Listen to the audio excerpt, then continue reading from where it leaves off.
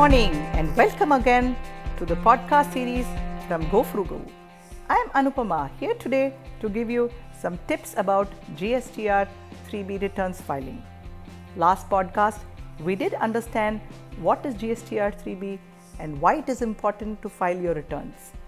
Today, we'll get to hear some quick tips on GSTR 3B returns filing. All normal registered taxpayers have to file GSTR 3B. Last day for making the payment and filing GSTR 3B is 25th of August 2017. For taxpayers wanting to avail transitional credit with the form GST Tran 1, last day for payment is 25th of August 2017 and last day for filing returns is 28th of August 2017. Nil returns have to be filed in case of no business. Summary of sales, purchase, available input tax credit ITC, tax payable and tax paid have to be furnished. All input tax credit availed and utilized will be posted in the ITC ledger. Don't worry, unutilized ITC can be used in subsequent months. While filing up form GSTR 3B, don't forget to save partially filed form by clicking on the Save button in GSTR 3B form. After pressing Submit, no modification is possible.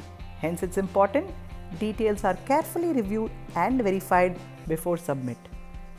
Do not worry if you are not able to avail transitional credit this month. You can utilize it later because this will get credited into your electronic ledger provided you file form GSTR Tran 1 on or before the prescribed date. If the form GSTR Tran 1 is submitted, please click Check Balance button to view the balance available for credit under Integrated Tax, Central Tax, State Tax and Cess.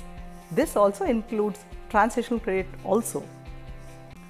Most importantly, please use e-payment mode so that payment is immediately reflected in the credit ledger.